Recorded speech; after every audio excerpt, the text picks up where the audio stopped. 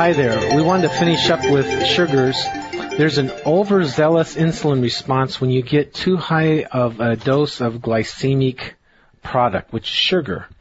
And here's some of the foods that give you that. Cooked potatoes, cooked carrots, sugar, honey, sweets, pastries, cookies, cakes, most bread, rice, sugary drinks, breakfast cereal, dried fruits, and bananas.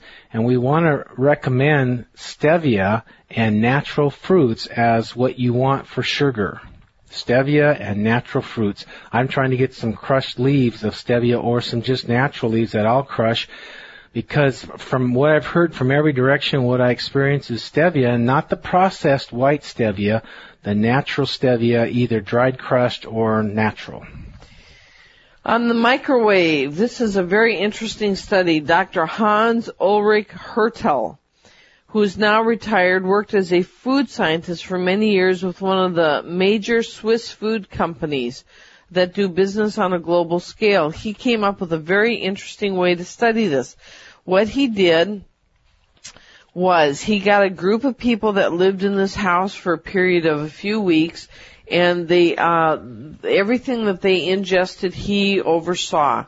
So what he would do in intervals of 2 to 5 days is he'd have them eat the following things: raw milk, the same milk conventionally cooked, pasteurized milk, the same raw milks cooked in a microwave oven, raw vegetables from an organic farm, the same vegetables cooked conventionally, the same vegetables frozen and defrosted in a microwave oven, the same vegetables cooked in a microwave oven. Now here's what he did.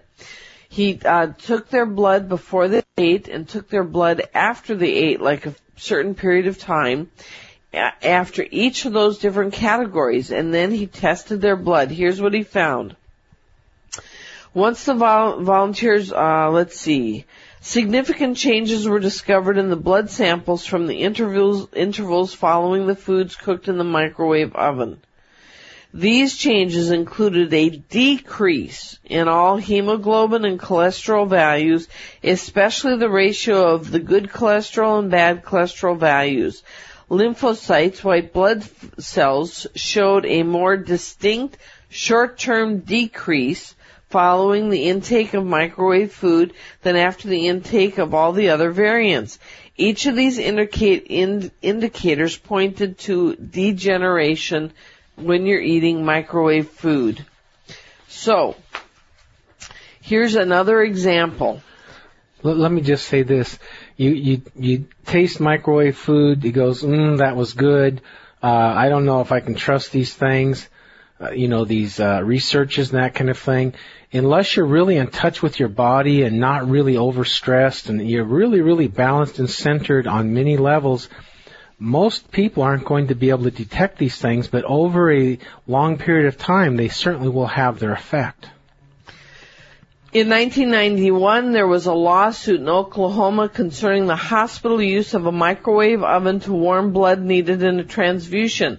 The case involved a hip surgery patient, Norma Levitt, who died from a simple blood transfusion because the nurse had warmed the blood in a microwave oven. This doesn't mean she overheated it.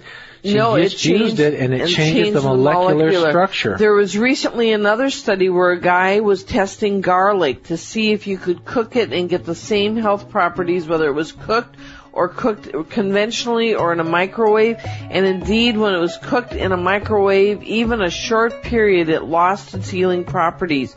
This, what you get is decreased bioavailability of vitamin B complex, vitamin C, vitamin E, essential minerals.